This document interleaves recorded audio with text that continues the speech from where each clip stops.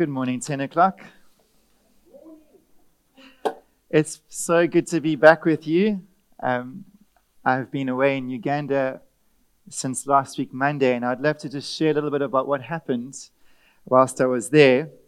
So if you weren't around, I want to remind you that I was approached by Gareth Bowley, a guy on Africa team. You can put up, Jaden, that first one, thanks. That's Gareth on my left.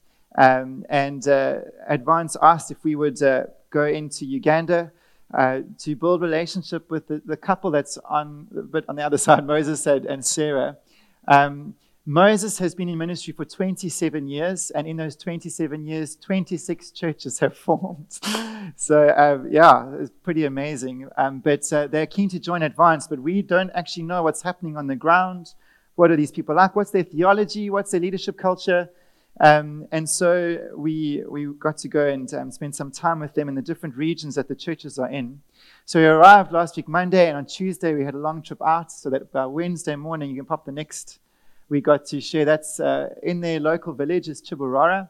And those are all the leaders from the district, from the different churches. And we got to spend teaching into 5 biblical values that we hold to as a movement, which is gospel-centered churches, mission-focused churches, disciple-making churches, spirit-empowered churches, and elder-led churches. And it was a really rich time. The following morning, we went, you can pop the next one on, got up at the crack of dawn to speak on the regional radio with Gareth.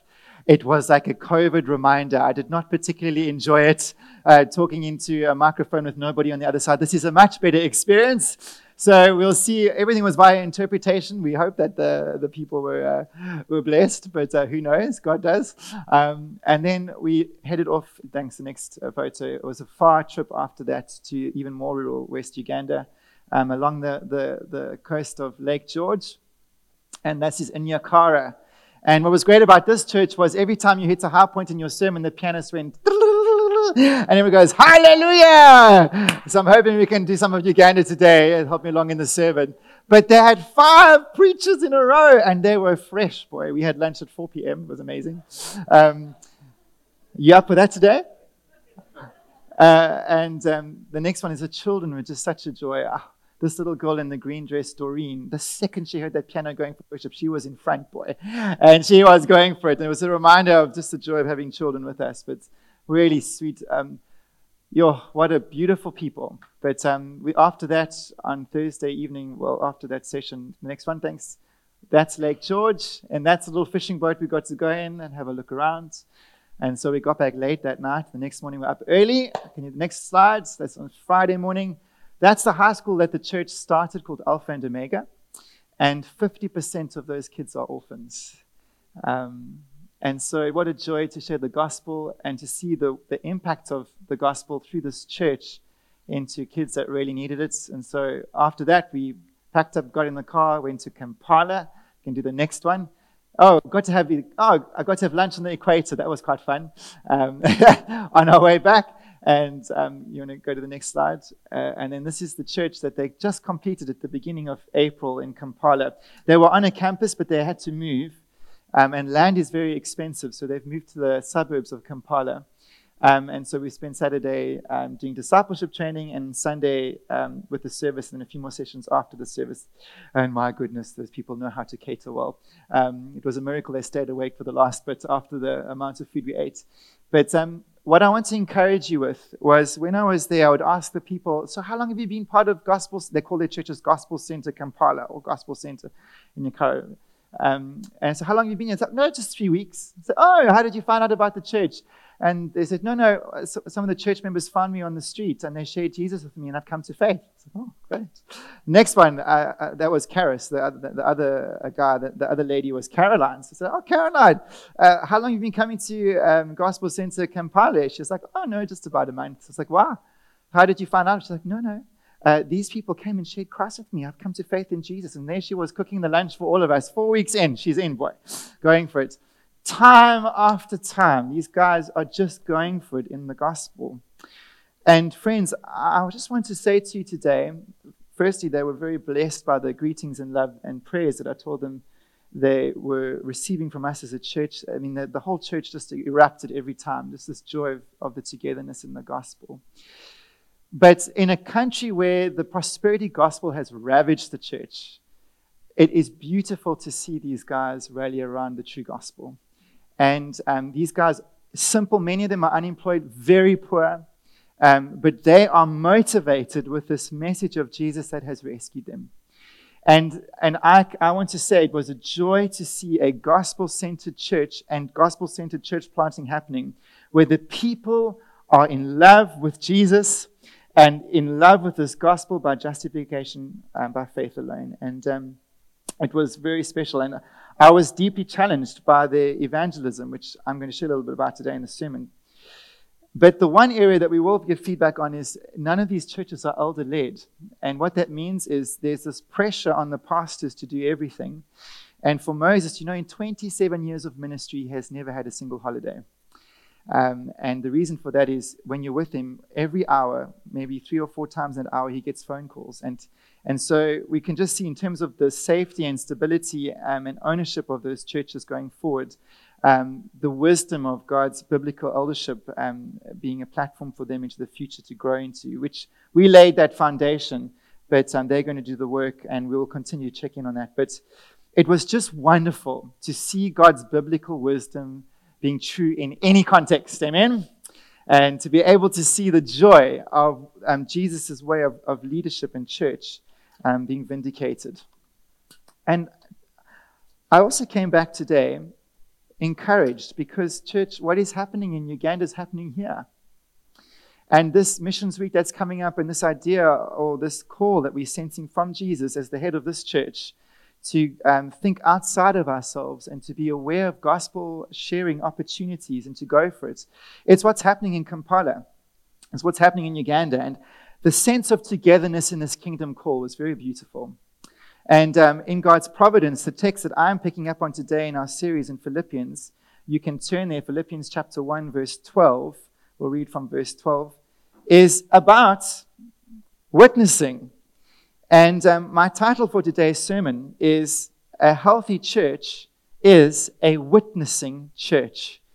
A healthy church is a witnessing church. And I want to read from Philippians chapter 1, verse 12 today, tag teaming with Mark from last week.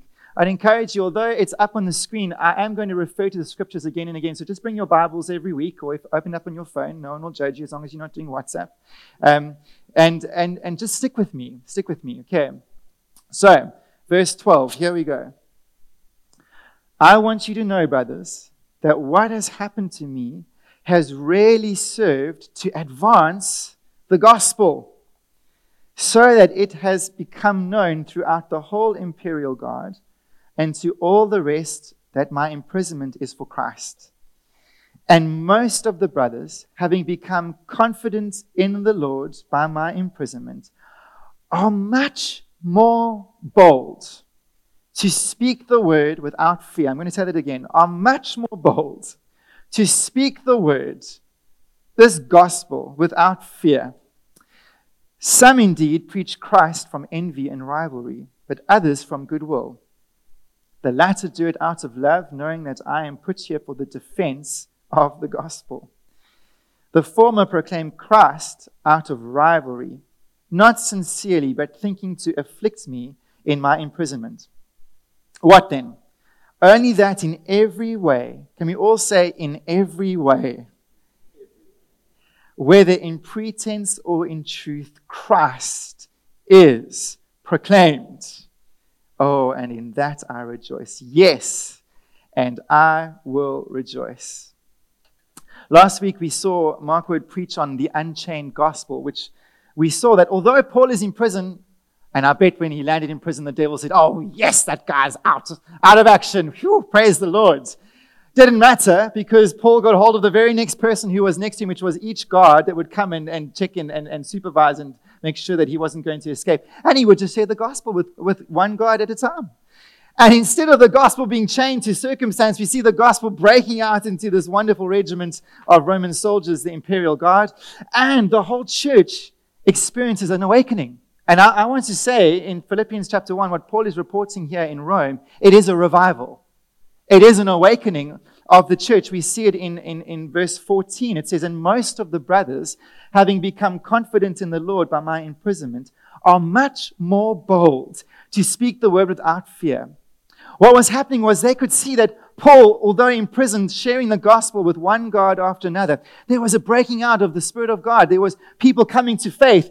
And they realized something was happening in Rome that they wanted to tuck into. And so these brothers, these Christian preachers, they could have been Christian workers, doesn't matter. The terminology is broad. They began to preach the gospel too. And they began to see results. And they began to get excited about what God was doing in Rome. And friends, what happened by Paul's arrival was none other than an awakening in the city. And these guys are bold to speak this message without fear. They are so encouraged by what's happening. And Paul's rejoicing. He's saying, praise God, what's happening here? And the reason why he includes this in the letter to the Philippians is he wants this Philippian church to know what's happening. Because he knows that if there's one thing that the Philippian church would be excited about, is the fact that the gospel is being preached and that people are getting saved. I want to remind you that at the very start of the birth of this church, they were excited about the gospel. They were excited about people hearing about the good news of Jesus. They were excited about this kingdom moving forward. I mean, it is the first thing that Paul praises God for in them. In chapter 1, verse 3 to 5, he says, "I thank my God in all my remembrance of you." Why? Well, he goes on, "Always in every prayer of mine for you all, making my prayer with joy, because of your partnership in the gospel from the first day until now." This church was throbbing with an eagerness to see Christ proclaimed. And he goes on to say in verse 7, "It is right for me to feel this way about you all, because I hold you in my heart, for you are all." Can we all say all? All, not some. All partakers with me of grace, both in my imprisonment and in the defense and confirmation of the gospel. This church was thrilled that the gospel was moving forward in Rome. Now, we have been saying over and over again that this Philippian church should be a mirror for the modern church. This is a healthy church. And we want to look at this church and say, are we like this? Are we healthy? And friends, what we see about the Philippian church is that a healthy church, it is a witnessing church. A church that pleases God is a lampstand holding the gospel high. Amen? And I want to remind you that this church's enthusiasm had never waned. It wasn't just a one little series. We talk about the gospel and everyone gets excited for 2 weeks and then it dies down. It says from the first day until now, you have been partners in the gospel with me. Oh, might we be that kind of church? But you see, I want to point out that Paul is very honest that this revival in Rome, it's had mixed responses. How many of you would like to see revival in East London? Hey? How many of you like to just see success for the gospel? Seeing families and schools and institutions bowing the knee to the Lordship of Christ. Can I say, we long for it. I hope you pray for it. I do. But I want to guard you. I want to forewarn you that when God's Spirit starts to move, not everybody's happy about it. And the greatest criticism actually comes from the church, if you read church history. And you pick it up that there was a mixed response to this breaking out of the gospel. In Philippians chapter 1, verse 14, Paul says, "And most of the brothers," not all, most of the brothers, having become confident in the Lord by my imprisonment, are much more bold to speak the word without fear. Oh, but then he goes on to verse 15. He says this, "Some indeed preach Christ from envy and rivalry, but others from goodwill. The latter do it out of love, knowing that I am put here for the defense of the gospel." That was most of them, but there was this other group. "The former proclaim Christ out of selfish ambition, not sincerely, but thinking to afflict me in my imprisonment." What he's saying is there was a group of people in the church that hated him. In actual fact, they were saying, you see, Paul is finally under the judgment of God. He's in prison, serves him right. Our ministries are being blessed. They were gospel preaching ministers, gospel preaching leaders. And they were saying, look at us, we're not in prison. God's blessing our ministry. You see, Paul, they were so jealous of his influence. They were so jealous of his power. They were so jealous of his success. And I want to remind you that when revival happens, it always produces a mixed response. When the church awakens, the devil does too. And he will do whatever he can to cause strife to come into the church. And what I want us to look at today, it is the beautiful response of Paul that is just so profound for us that we can learn so much from him and his attitude to what's happening in Rome, and how we can experience the same in our own lives. And the sermon today is quite simple, and my opening point after that introduction is God is looking for faithful witnesses. God is looking for faithful witnesses. You know, there is something thrilling about how this revival happens in Rome. It didn't start by Paul standing behind a pulpit and preaching a great sermon. It didn't start in a prayer meeting. It didn't start with a crusade where you had a tent and everybody was invited and you got your best speakers together and you thumped them with the gospel. That's not how revival started to happen in Rome. Do you know how revival started to happen? It was one Christian sharing the gospel with one other person who was not yet a Christian and doing it over and over again. The way the revival broke out in Rome was one Christian, Paul, using what he had, which was this Roman soldier, to share the gospel with one not yet Christian at a time. And God came down upon Paul's faithfulness to witness in a condition which he could have said, oh, well, my best years are done. I can't get out. I can't preach. You know, my best years of ministry are over. I'm just waiting to go home to the Lord.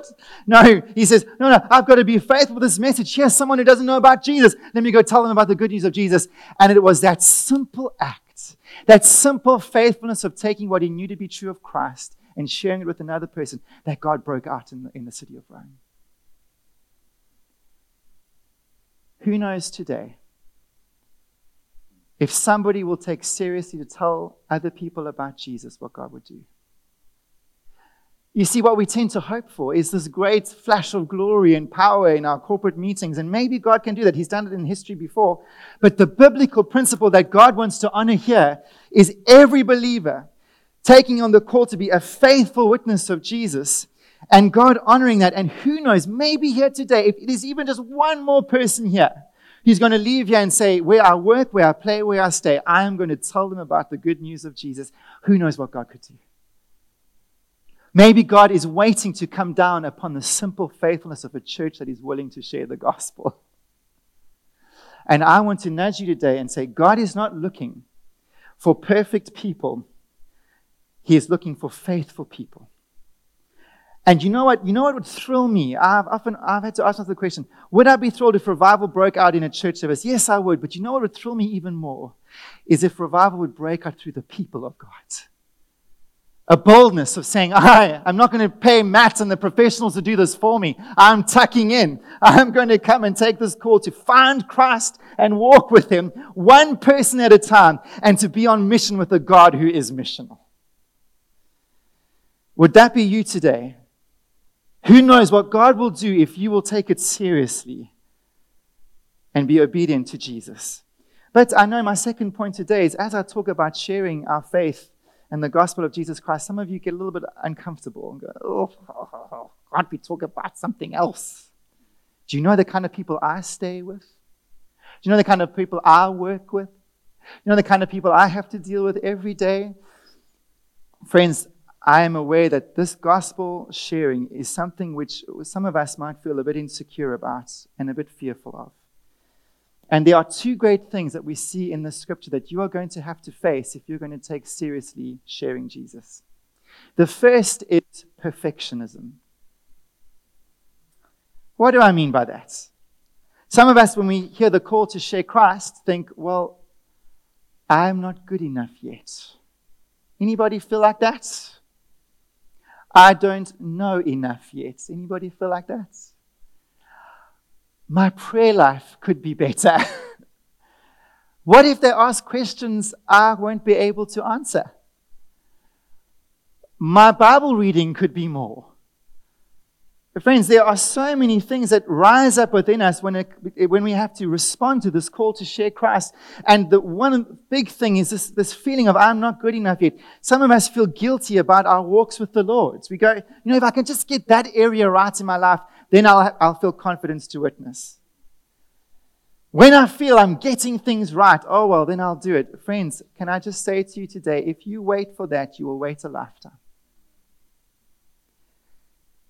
I know that many of us look at these Christian preachers preaching here who hate Paul negatively because they're doing it to hurt him. Saying some of these guys are preaching Christ out of a motivation of selfish ambition and rivalry and this, it's a wicked way in a sense of portraying their motivations to share the gospel. And I know you might want to point the finger today at them, but I just want to say something from my heart. I am so grateful they are there, because it is proof that God is willing to use imperfect people.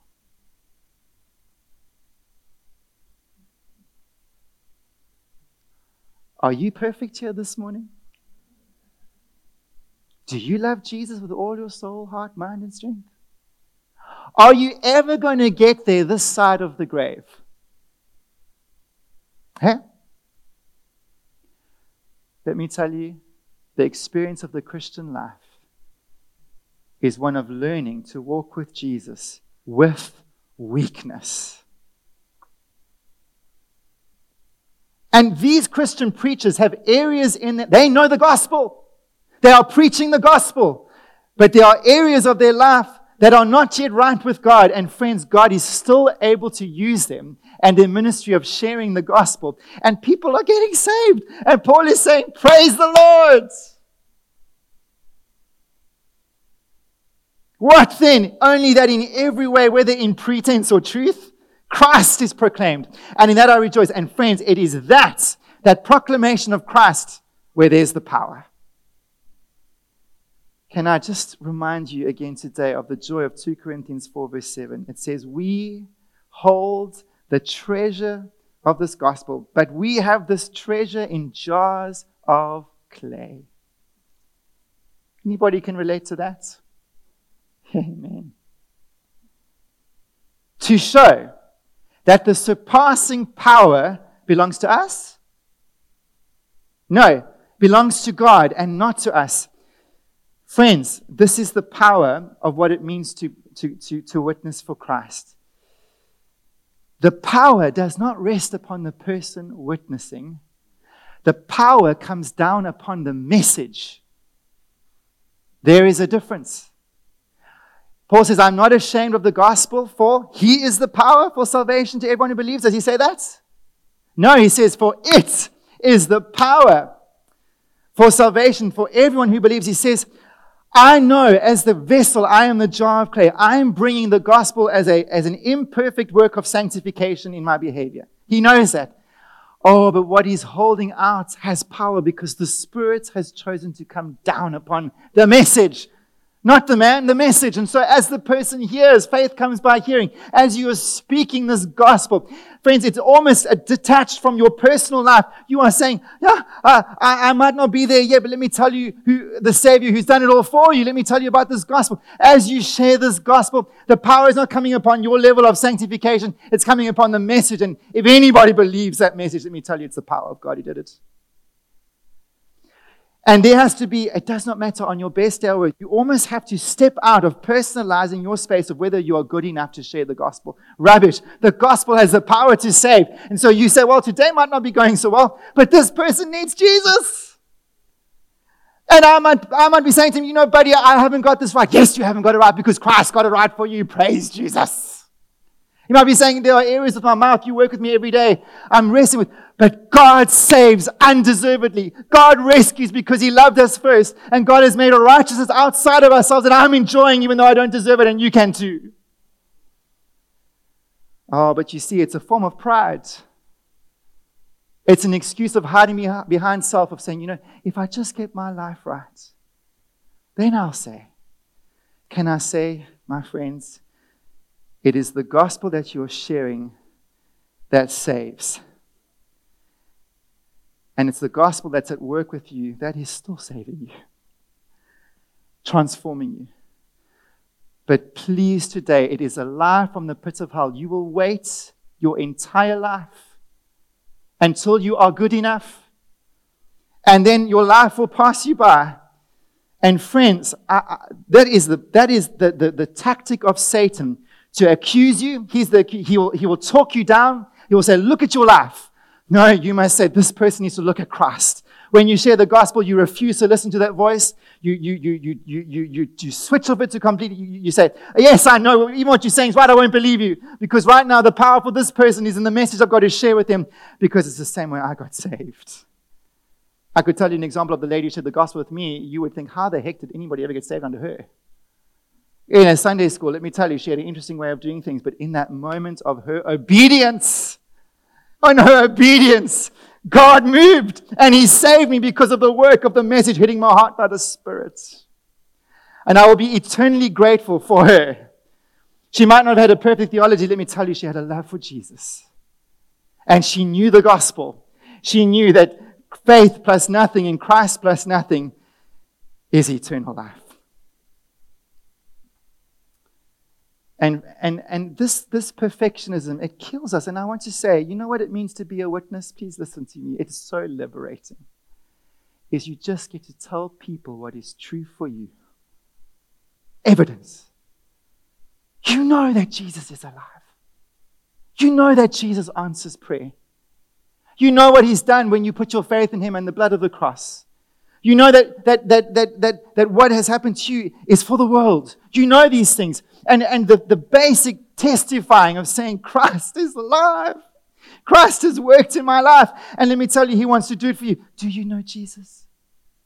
It's a great question. Do you know Jesus? They'll say, they'll give some answer. It's a great way to go from there. But you're asking, He's alive. He's alive in me. But we will hide under saying, I don't know enough, or that's for someone else. Well, I'll ask the pastor, can I say there is a joy waiting for us today in obedience that will thrill us, that will give us such a sense of walking with Christ. Do you want to know what it's like to walk with Jesus? It's to be on mission with Him every day. Some of us has longed to be close to Him. Let me tell you where He is. He's come to seek and save the lost. You want a fresh awakening of love for Jesus, a fresh need from every single day, a fresh dependency on His voice. It is His awareness that every day I'm here for the sake of these people and for the glory of Christ. You look at a Christian like that, you can't keep them down. They're praying, they're rejoicing, they're struggling, but they're wanting to be effective for the glory of Christ. You can't keep them away. Every means of grace they're leaning into because they are so motivated by this mission and walking with Christ every day. Jesus said, if you want to follow me, I'll do one thing in your life. I will make you fishers of men. I'll also turn your heart from the inside out, that the same mercy you receive would drive your life, and you'll start to say, God, use me for your glory.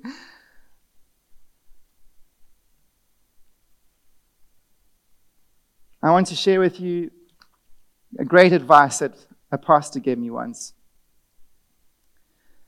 When I was an intern in Cape Town, I tried my best to follow that it's a nice meaning. That saying of whoever it was. People say it's St. Francis of Assisi, but I don't think it was originally. But he said, go into the gospel, go into all the world and preach the gospel. And if necessary, use words. Anyone heard that before? It was the most frustrating experience of my life. Honestly, people just thought I was weird. Trying to love everybody everywhere and work hard. They're just like, calm down. What are you about? You're a bit loopy. And I heard someone preach a message, and it was preaching the wisdom of Matthew 5, verse 14. Jesus says, guys, you are the light of the world. And He says, a city set on a hill cannot be hidden.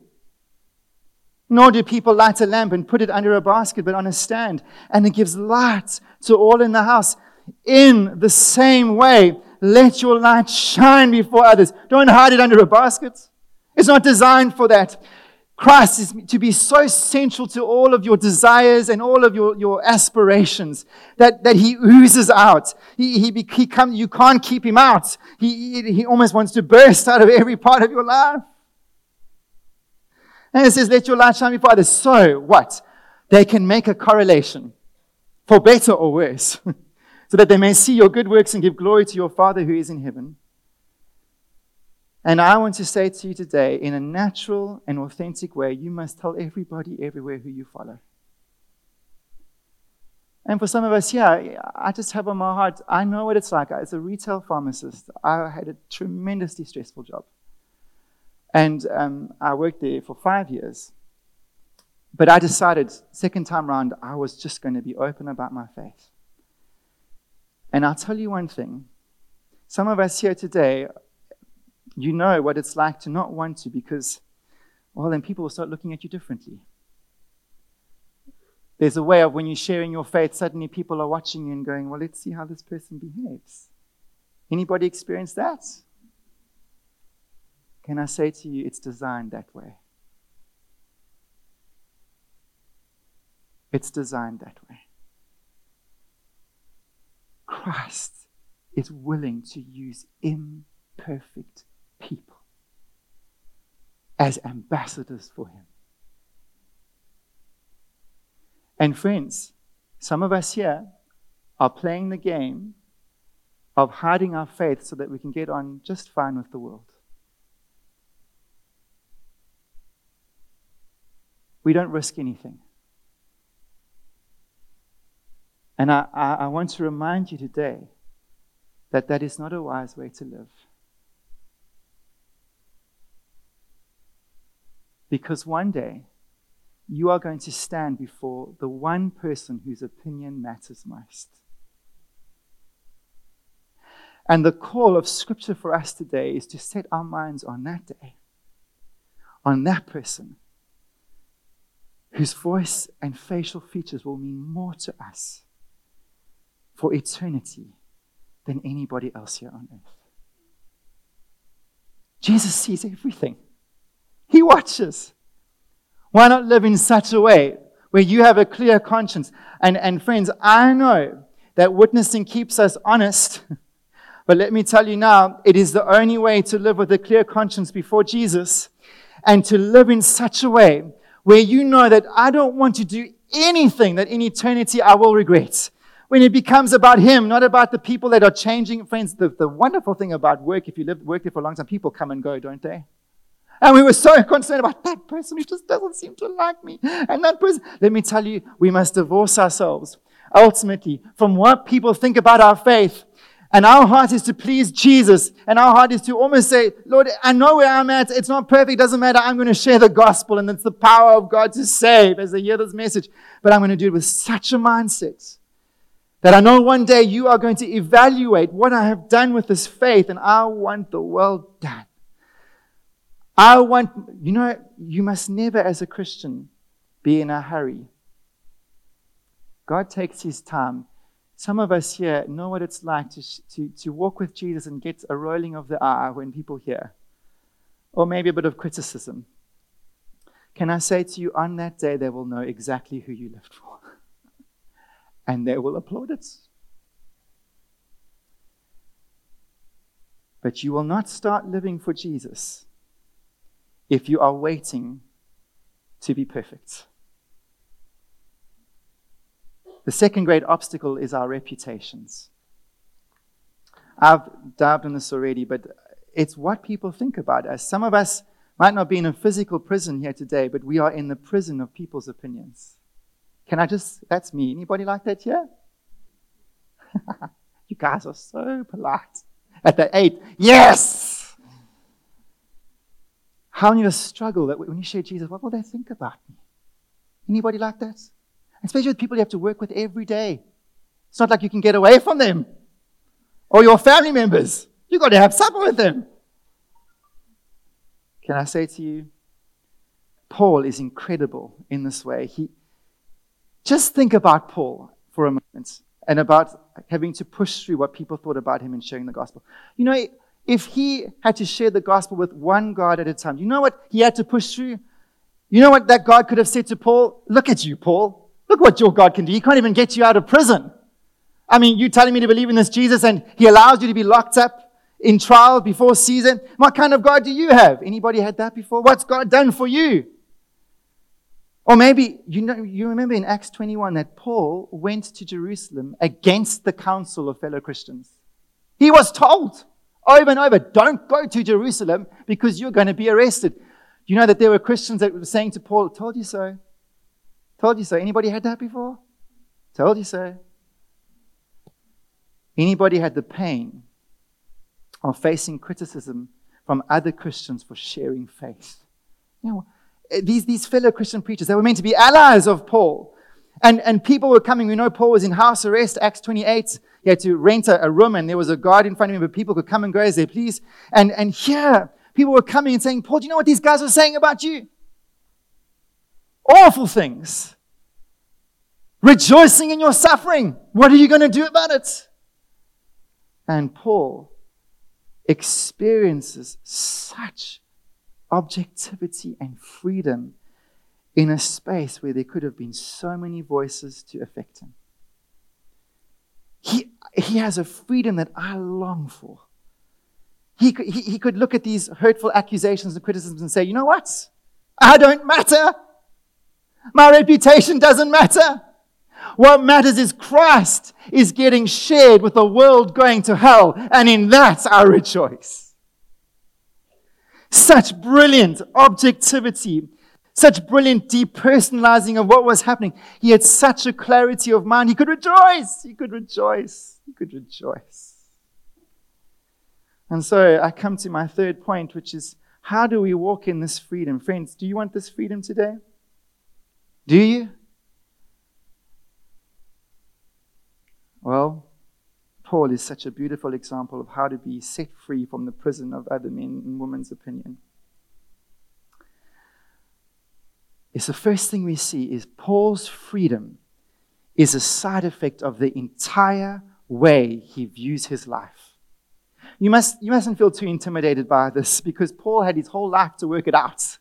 Remember, he's going to say in Philippians chapter 2, you work out your salvation. Woo, thank you, Lord.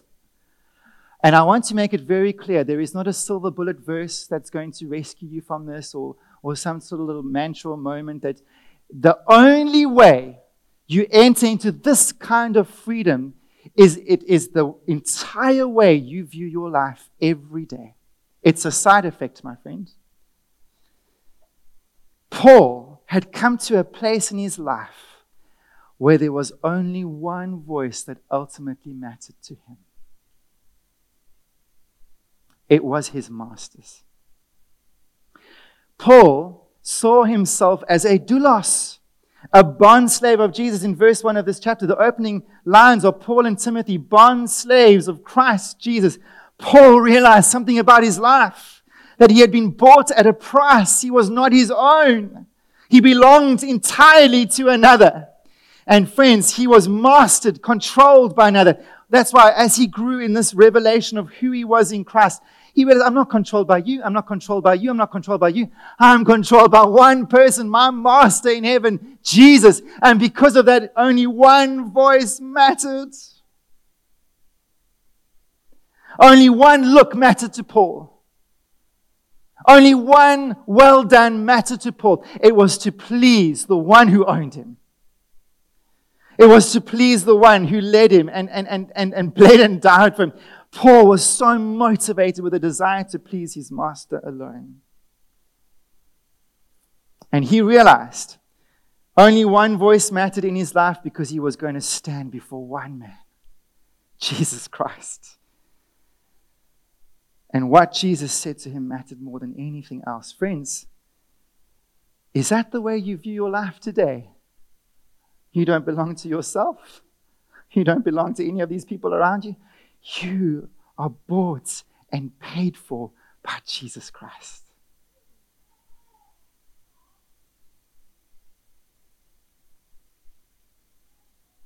And every day, we are to cultivate that reality in our thinking.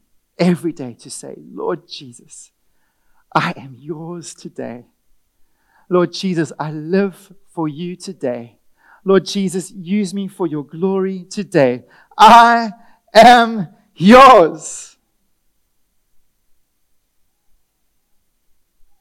And it's Romans 12 verse 2. It says, do not be conformed to the pattern of this world, but be transformed by the renewing of your mind. It is to walk in the everyday reality that you belong to Him. And because of that, He is the most important person in your life.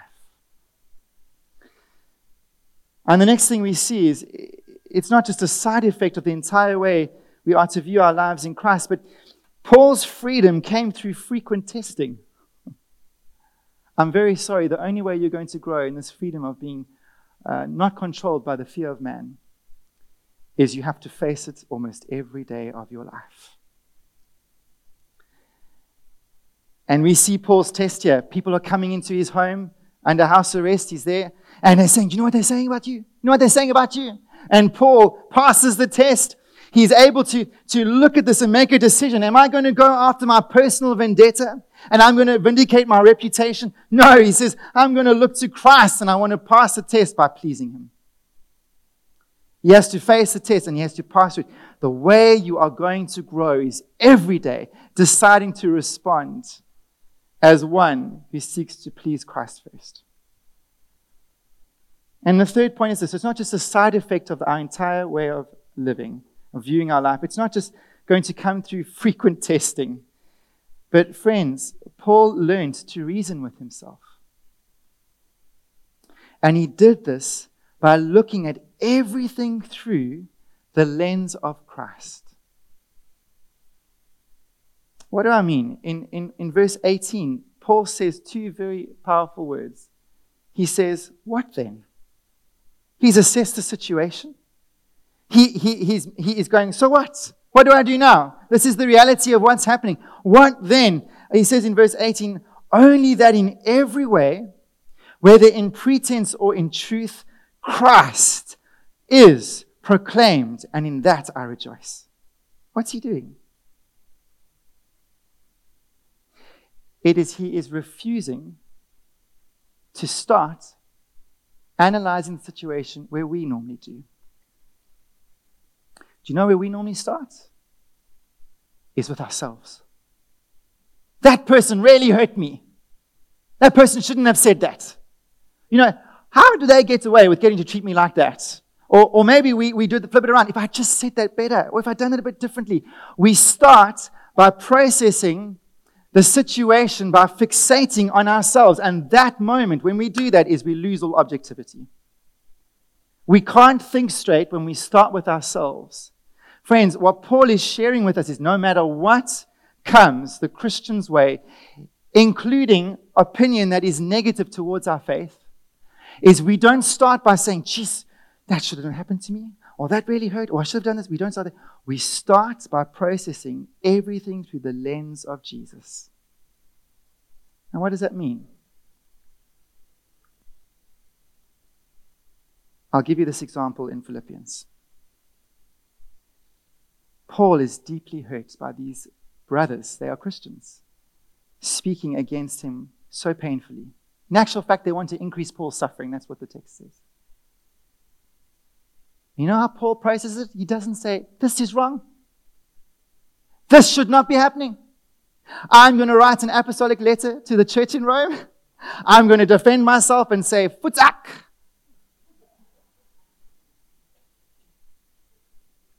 He could have said, oh, you know what those guys are like? Let me tell you a few stories about them. I've been around for some time. You know what he's like as a husband? You know what he's like as a father? Two can play at this game. You see, he could have started. He doesn't. You know what he does? He says this. What is this through your eyes, Jesus? And suddenly there is objectivity. Why? Because Paul could say, well, these men, they're preaching you. They're preaching the gospel. People are getting saved. Christ is getting exalted. And if I process this through my vendetta of my reputation, if I step out and try and talk these guys down, I'm going to introduce strife in the church. And if I do that, that means that the Spirit's going to be quenched, the devil's going to be rejoicing, and the gospel's going to be hindered, and then it's going to be a mess. But he can so see that actually, I don't matter. What matters is Christ. And he can do this. He says, am I pleasing Christ? Yes. Am I sharing the gospel? Yes. Are my motives pure before Jesus? Yes. Am I doing what he's telling me to do? Yes.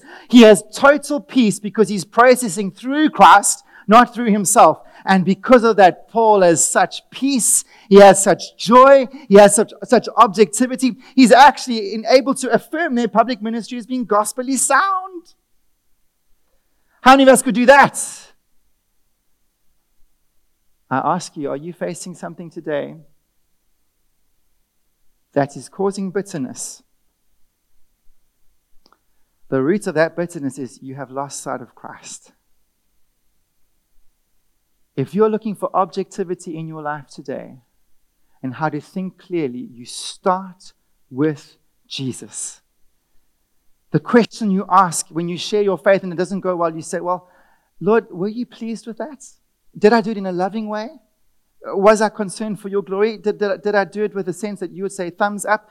Friends, if you can think of it that way, it doesn't matter what their response is. You've got your response from Jesus, and you can walk away rejoicing in a clear conscience, knowing, well, actually, it's between them and God. I don't have the power to save. My job is to get the gospel to their ears, but it's God's job to get it to their hearts. And so I can look at Jesus and say, my conscience is clear, praise God, amen, and I can have a good sleep at night. Are you with me?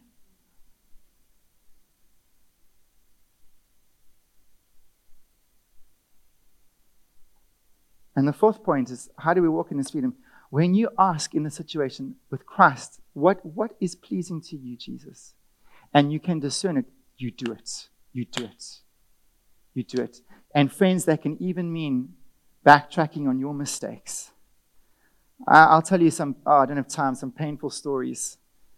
As a pharmacist, when I was manager of that dispensary, I remember one day, one of the low points of my leadership, I did a verbal dressing down of a lady that was older than my mother in front of a queue of customers and the whole staff. I just exploded. And I remember her looking at me and saying, can you just please talk to me nicely? And I felt so convicted. And I went away and said, Lord Jesus, I was right. There were things that I was right because it had been a pattern of behavior which had infuriated me for months. And it was the moment where I could correct it. But then he said to me, oh, Matthew, you didn't bring me any glory. And when he said that, I could go, you know what, Lord, this is not about me. It's not about my ego or my reputation. This is about you. And I want your gospel to be honored. And so, Lord, I'm going to go back, and I did, and I put things right. Because, friends, the Lord is willing to use imperfect people. He is.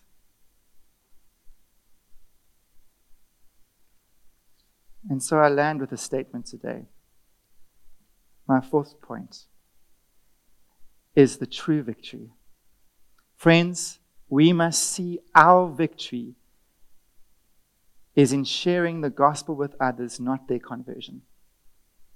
Some of us here today feel like, geez, I've tried a few times, it's gone really badly. No one was interested. That's not where your victory lies. Your victory lies in sharing the gospel.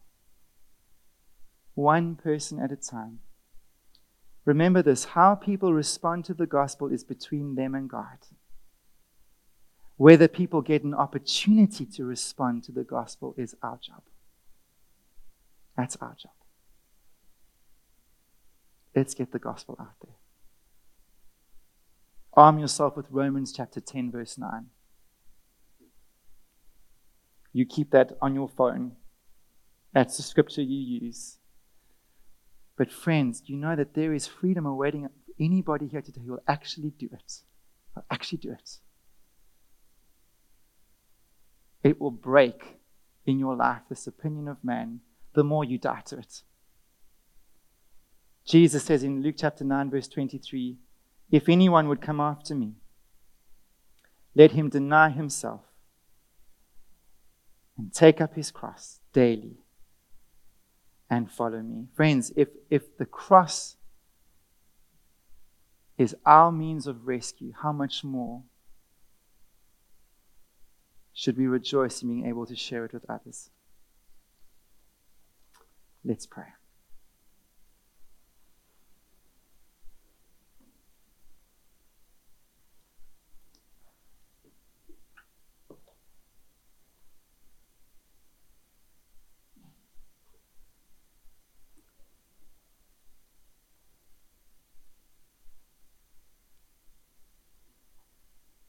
My Father, today I ask you for mercy.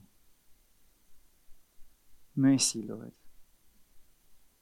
That we by the Spirit would see how much Christ has bought us. And the glory that's awaiting us, Lord. And that might be around the corner. We're going to see Jesus. Not by the Spirit, but by our naked eyes. And we will stand in His glory. And we will see His face. What a day. And Lord, we want to be a church that pleases you. Not living for selfish gain, but eternal reward. And I just pray that there would be a fresh grace upon us this morning to know who we belong to. Whose life we are secured to. And what a mighty outcome. And I just pray that, Lord, as your people, your voice would increasingly matter to us more than anybody else's. That we would know the joy of our Master, of our King. Lord, you have an adventure in store for us this week and beyond. You are putting people in our lives, as we learned last week, that have been handpicked by heaven. I pray today, would we take your words seriously and lay hold of the joy of becoming fishers of men. That's where your heart is, Jesus. You said, follow me, and I will make you fishers of men. And Lord, I pray that we would increasingly be released from the tyranny of other people's opinions. And this morning, as we leave this place, something would be sealed in our hearts of going, I want one voice alone to be pleased with me. We ask this in your precious name. Amen. Amen. The Lord bless you.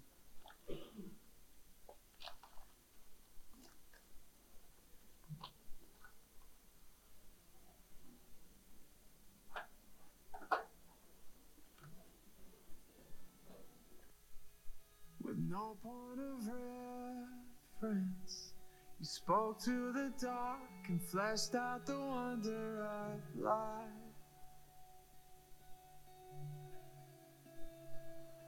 And as you speak, 100 billion galaxies are born. In the vapor of your breath, the planets form. And if the stars were made to worship so loud, I can see your heart in everything you make. Every burning star, a signal fire of grace. And if creation sings your praises, so will I.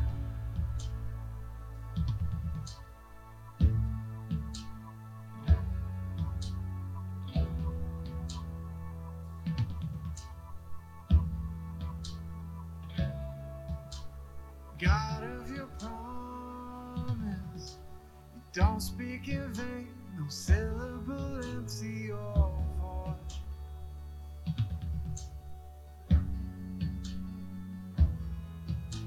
For once you have spoken, all nature and science follow the sound of your voice.